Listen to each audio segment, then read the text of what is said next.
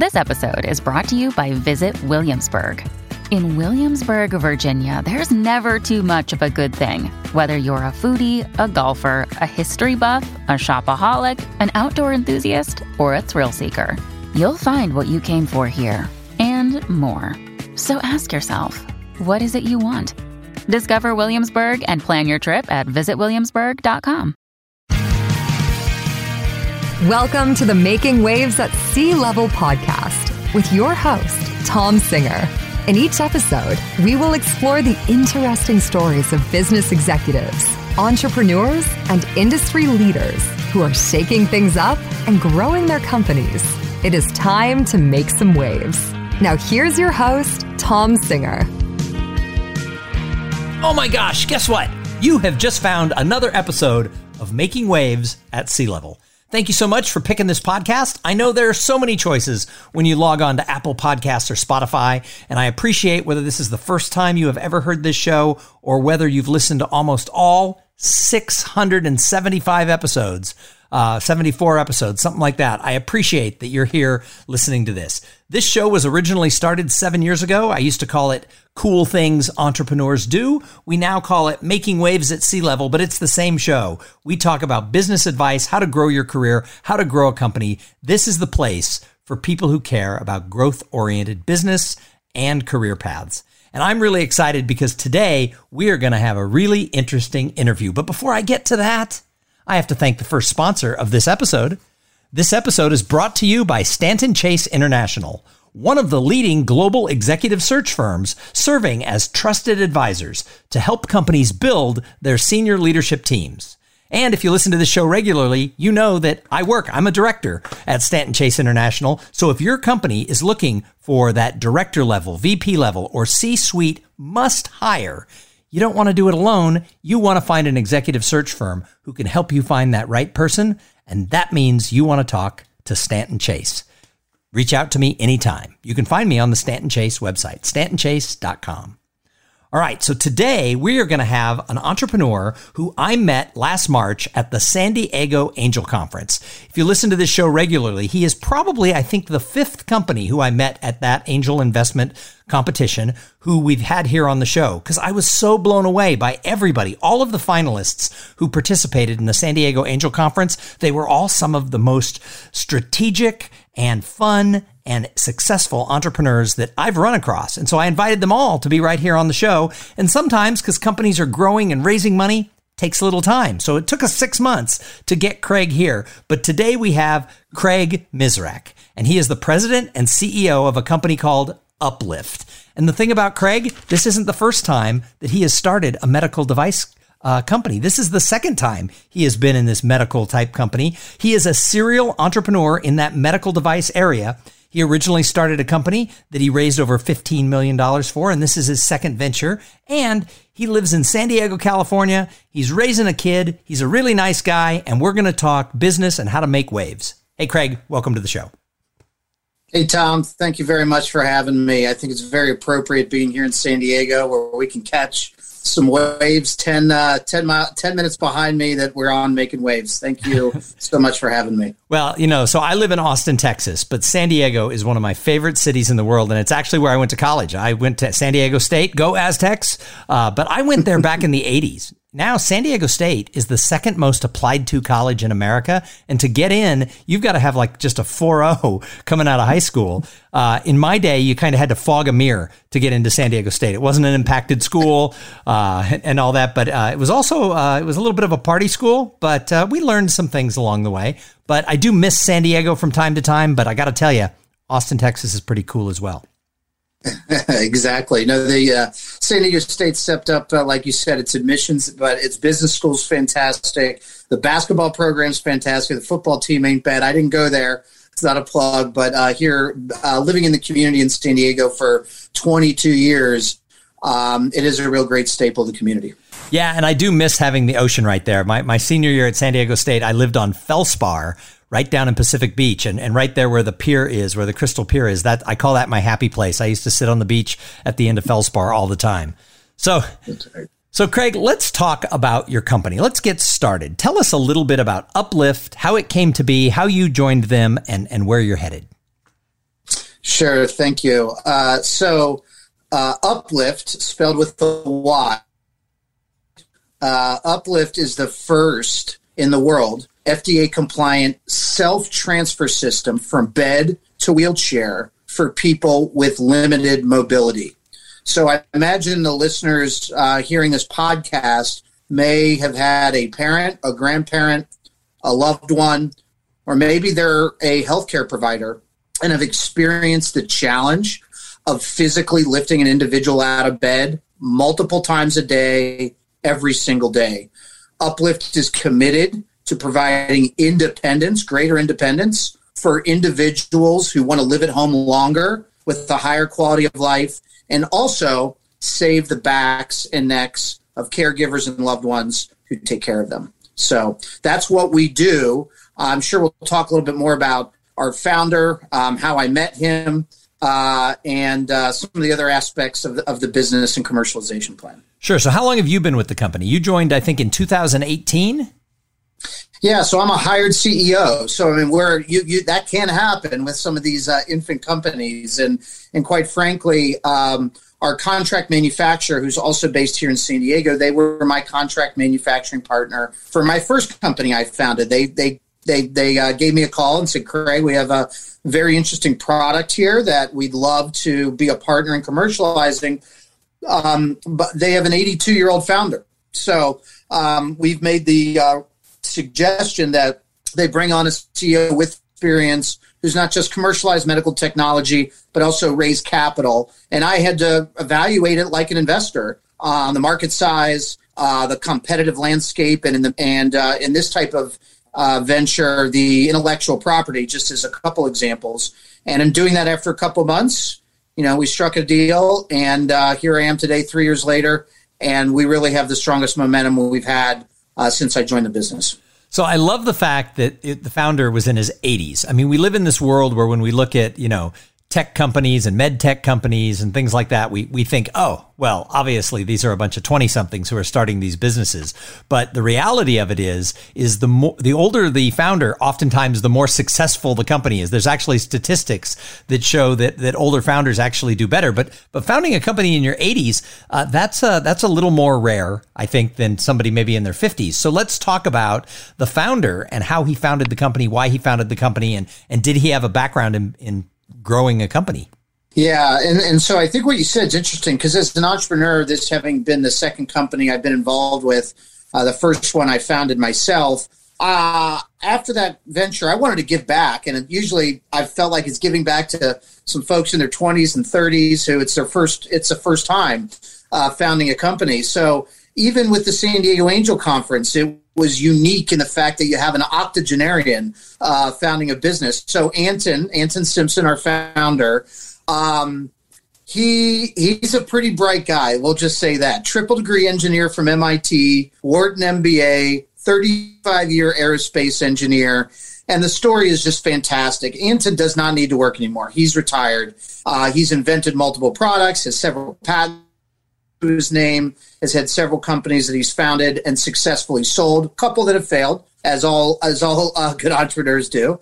And but he had a real incident where a dear friend of his got in a car accident, and his friend was paralyzed from waist down. His friend's wife, called Anton and said, "I can't lift Patrick out of bed. He's 275 pounds. I don't know how I'm going to manage this."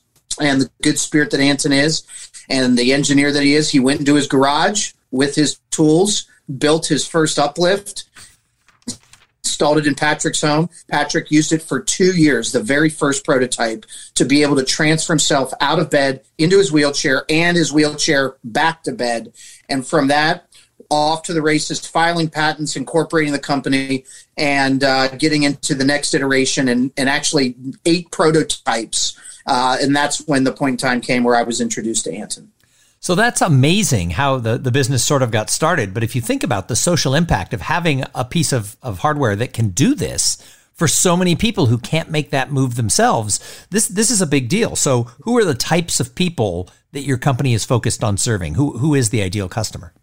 Yeah, so in the spirit of us raising capital, we need to talk about market size and the breadth of the reach. So we estimate a $19.6 billion total available market. That's a function of what we conservatively estimate. Actually, the U.S. Census Bureau says there are 3 million people in the United States that need assistance just to get out of their bed every single day. And our product that we're selling now in pre-order is a $6,000 price point. Happy to talk about that further. We wanted to price it similarly to stair lifts, which I know a lot of your listeners may be familiar with.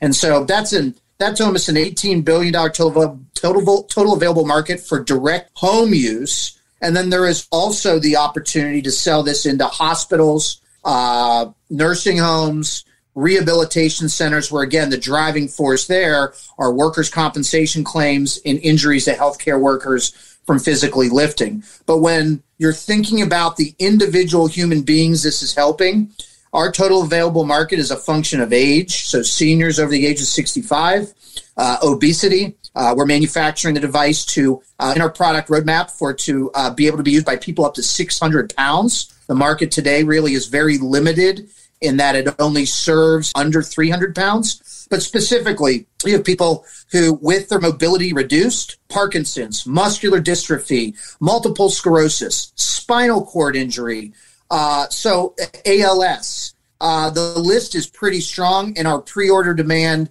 it literally, I get tingles almost talking about it, because you get these phone calls, and it's just this new lease on life in some ways, not completely, to just be able to get out of bed by yourself, restore the dignity of getting out of bed and getting a cup of coffee, reading the newspaper, is something truly powerful that we're aiming to provide.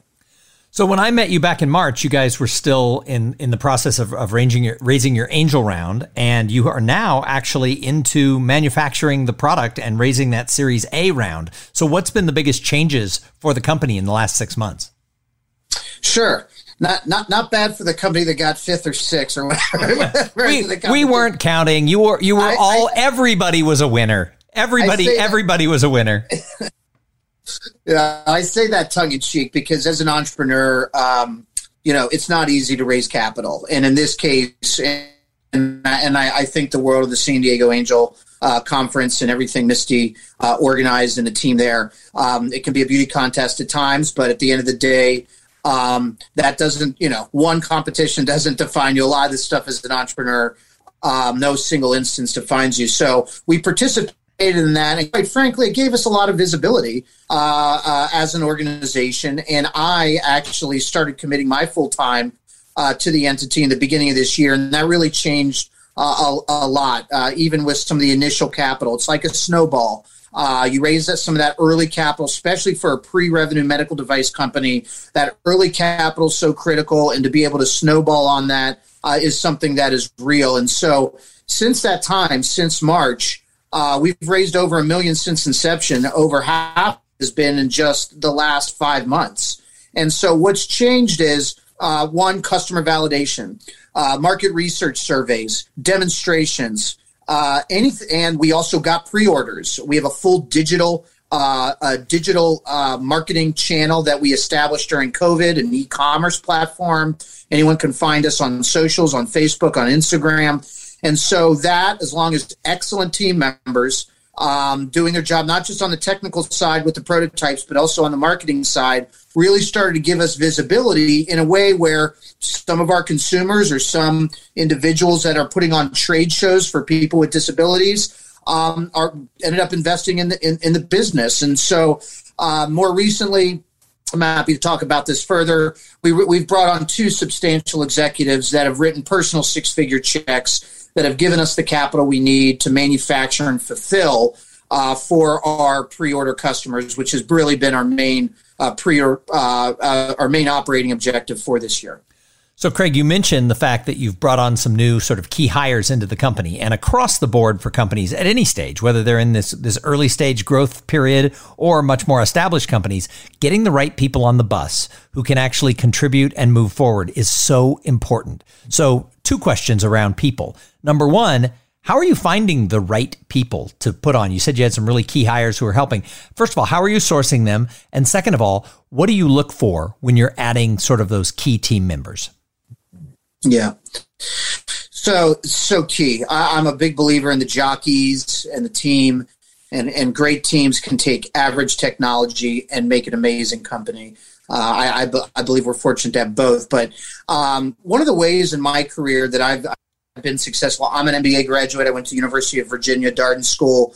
I've had really good success hiring MBA interns. So between their first year and second year. And actually, it was prior to COVID, I made the decision, while I've given back a lot to UVA and hired MBA interns there, and predominantly finance interns. Again, I'm a finance accounting background guy before I got into this entrepreneurial medical device space. I wanted to support locally here. So I brought on board she was actually a first-year student at the time that wanted to devote some hours to our needs in marketing and digital marketing. And I'm proud to say that experience in bringing her on in a very limited capacity while she was in school, and then in a full-time manner in summers, for a 10 to 12-week period, really fortified our relationship. Bria Demores is her name. She's French-Canadian. And we were ecstatic that when she graduated and got her MBA in May, we were able to bring her on full time. And so as far as what I look for in candidates, it depends upon the role. But there has to be, at this stage of company, an understanding, an appreciation for what a startup is like. This is not something where you come to the office, your computer's there, your everything is set up for you. There's a coffee room. I've with even my last venture prior to COVID had individuals and contractors and consultants work around the country. A lot of that having to do with needing to be nimble in these pre-revenue medical device ventures. Capital, it can be capital constrained and capital intensive at the same time. And so while people are most important, there is a need to have an awareness that, hey, we're not able to provide, massive, benefit packages, gym memberships, things of that nature. So there has to be an understanding of that. Or as far as their personality goes, I think cultural fit, communication fit, being able to work autonomously, because in this type of venture, it's not one where I care to be, or do I think it can be successful, always looking over someone's shoulder. We have a weekly meeting, we create objectives, and then get out of the way and let them do their job and be great at what they do.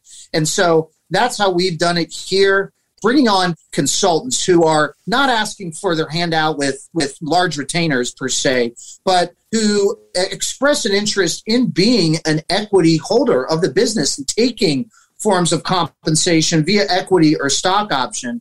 That means that can help align, rowing in the same direction, having a long-term view, and being in it to win it in the long term. So those are just some morsels there for you. Sure. And you bring up a really interesting point. The example you used was, hiring the person in the early stage of their MBA and then hiring them full time when they came on. And someone like Bria, who is in marketing, for a company like yours, the right marketing person, as you go to actually manufacturing the product, suddenly becomes like a super important key hire. So in the world of marketing, why is marketing so important for a company at your stage? Well, it's funny because when we met Bria, when I went to University of San Diego to interview some of the students, we were focused on a crowdfunding campaign. And I had read enough and had been advised enough to be to understand that isn't just a situation where you go live and think everyone's going to come to you. It's a marketing effort unto itself digitally. So I think another key in successful businesses, especially with leadership, is knowing what you know and knowing what you don't know. And I know I don't know a lot. And so I knew I needed to bring on someone who knew digital marketing, who had experience. Bria was a seasoned, she had seasoned work experience for 5 years prior to get her MBA, some in consumer products and a lot in events. And so it was really geared toward the crowdfunding campaign. We did that on a platform called WeFunder. We raised $200,000. And honestly, we weren't even called Uplift prior to that. So Bria's foresight, Bria's talent, Bria's creativity and creating our branding. We eventually trademarked. We own the trademark to Uplift.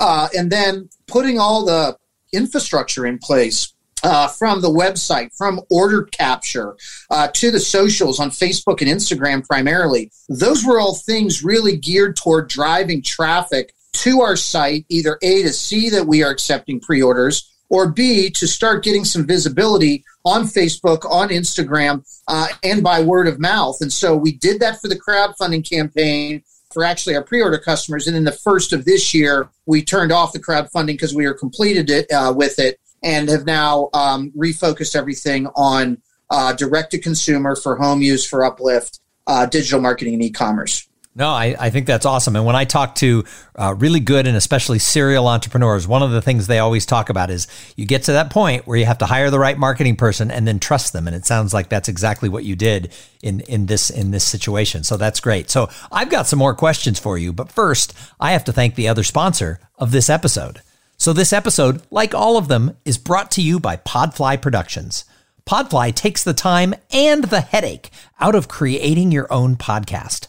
They set you up with the right equipment, training, and guidance to ensure you're going to sound amazing. Podfly does all the heavy lifting and that pesky technical work so that you can focus on creating great content, growing your audience, and interviewing people who are making waves in business like Craig Mizrak. Hey, if you want to start a podcast, and I know that so many of you do, jump over to podfly.net/coolthings and check out the offer that they have for the listeners of this show. All right, so Craig, as I think about a company that's growing and doing all this stuff that you're in, the stage you're in right now, I want to look forward. What is in the future for Uplift? What does 5 years from now look like for Uplift? Sure. We do have a 5-year plan.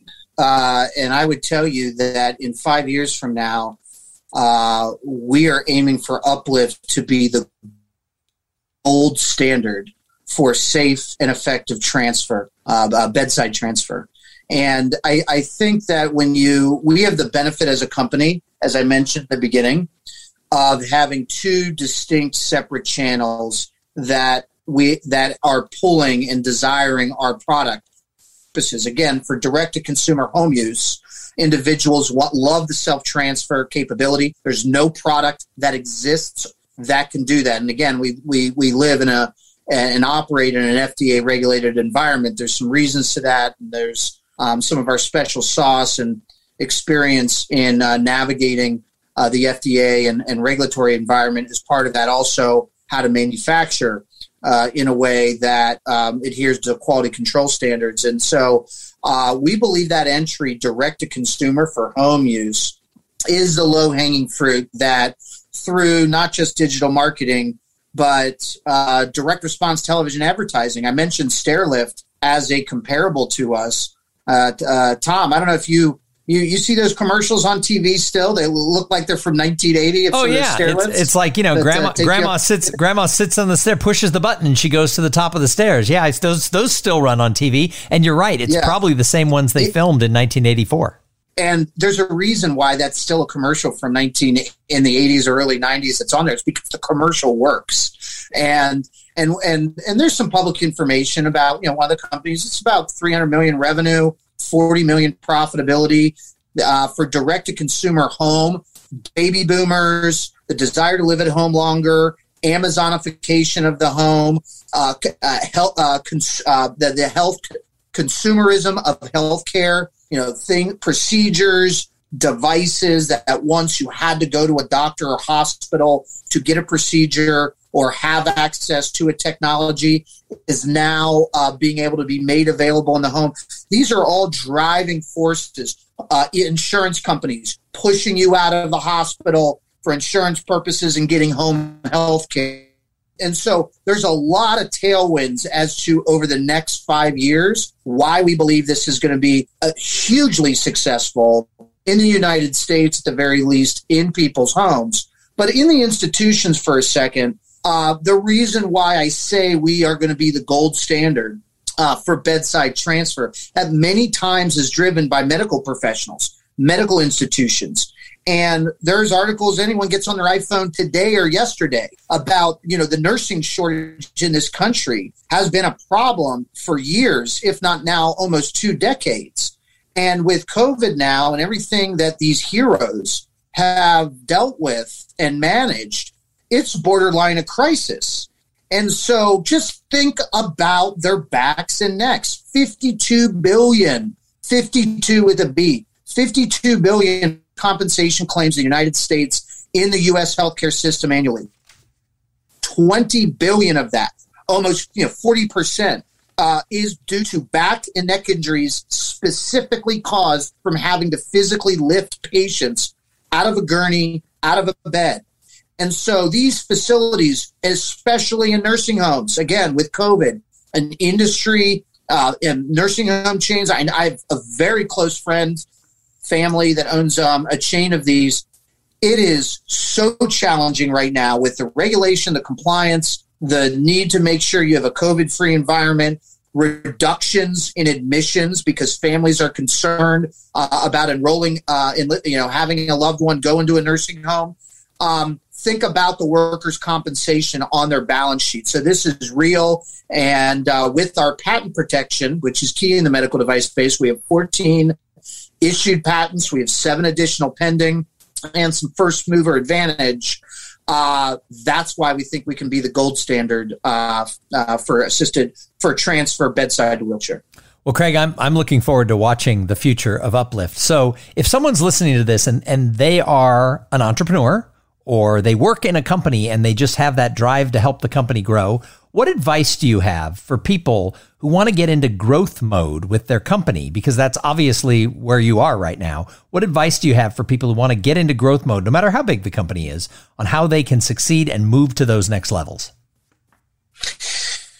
Yeah, people make the world go round. So, look, we're living now in very much a work from home environment, or the pendulum has swung that way. I know there's some folks going back into offices and there maybe some of that's been delayed. But I think it's with the 18 months of COVID, people are sitting behind their computer screens at home, but there has to be some connectivity with people. And I say that from the standpoint of surrounding yourself as an operator and an entrepreneur with people that can help move the needle for your organization. It's not easy if you don't have a lot of funding. A lot of startups have the benefit of cash flow out of the gates. In the medical device space, you don't. You have to raise that capital, and you have to raise that capital from other human beings. So whether it's bringing on individuals, creative ways, through stock compensation, through, if you're in a sales-oriented environment, commission-only based, but adding those people to your team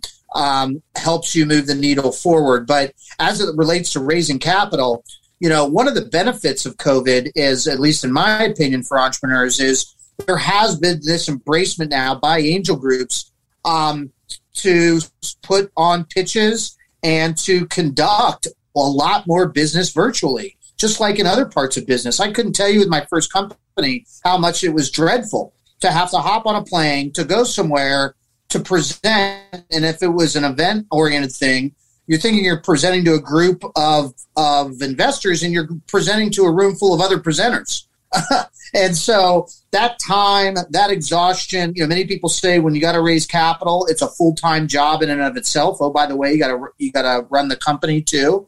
And so get out there if you can safely, to the extent there are networking opportunities, or with these virtual pitches, or with the angel funds and venture capital groups. They are conducting a lot more business virtually. And so make sure there's that engagement, even if it's over Zoom, that you're having dialogue, that you're keeping timelines, that you're setting expectations out of the gate. It goes both ways about the amount of time that is expected to close an investment.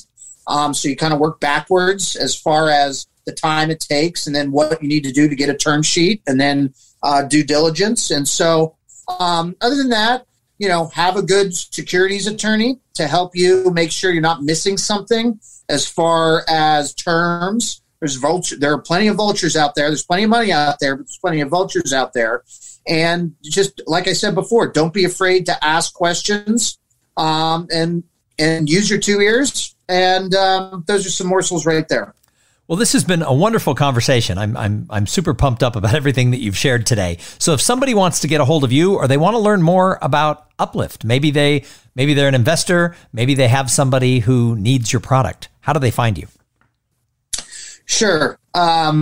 Or you can check us out at our website, My Uplift, M-Y, Uplift, spelled with a Y. Any of our socials on Facebook or Instagram, My Uplift. Those are probably the best ways to get familiar with us. You can always reach out to me personally, Craig at uplifthealth.com. And really, we're raising capital, of course, folks that are interested in taking a peek at us, if they're an accredited investor, or otherwise feel free to reach out. But honestly, genuinely, our mission is to help as many people possible. This is through and through a social impact venture. So if you have a loved one or you know a healthcare worker that may benefit from just knowing that we exist, please introduce them to us via any of the socials or website I provided earlier. Awesome. Well, again, thank you for being here. I'm really thankful to the San Diego Angel Conference. They introduced me to so many wonderful entrepreneurs who've been guests here on the show, and we'll just add you to that list of great people who have shared their knowledge here on Making Waves at Sea Level. And thank you to everyone who tuned in. I say it every single episode. If it wasn't for the audience, why would I do this podcast? So thank you so much for being a part of this. And do me a favor. If you like the show, go tell a friend. When I talk to people about how did you find my podcast, number one reason I hear, somebody told me to listen. So go tell other people. Yes, I like those 5-star reviews that people leave on Apple Podcasts and Spotify. So go do that also. But more important, go tell a friend. My goal is to make this podcast like a 1970s shampoo commercial. You tell 2 friends, and they'll tell 2 friends, and they'll tell 2 friends, and so on and so on. We'll just keep growing it. In the meantime, go out there, flex your business muscles, make some waves in business. And while you're out there doing all that, have some fun. Go have a great day. Thank you for listening to the Making Waves at Sea Level podcast. Without your listening to these in-depth conversations, there would be no show. Connect with Tom at tomsinger.com and follow him on Twitter and Instagram at tomsinger.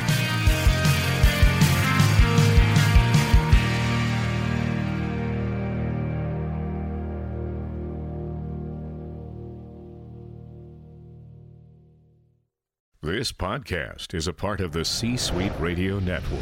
For more top business podcasts, visit c-suiteradio.com.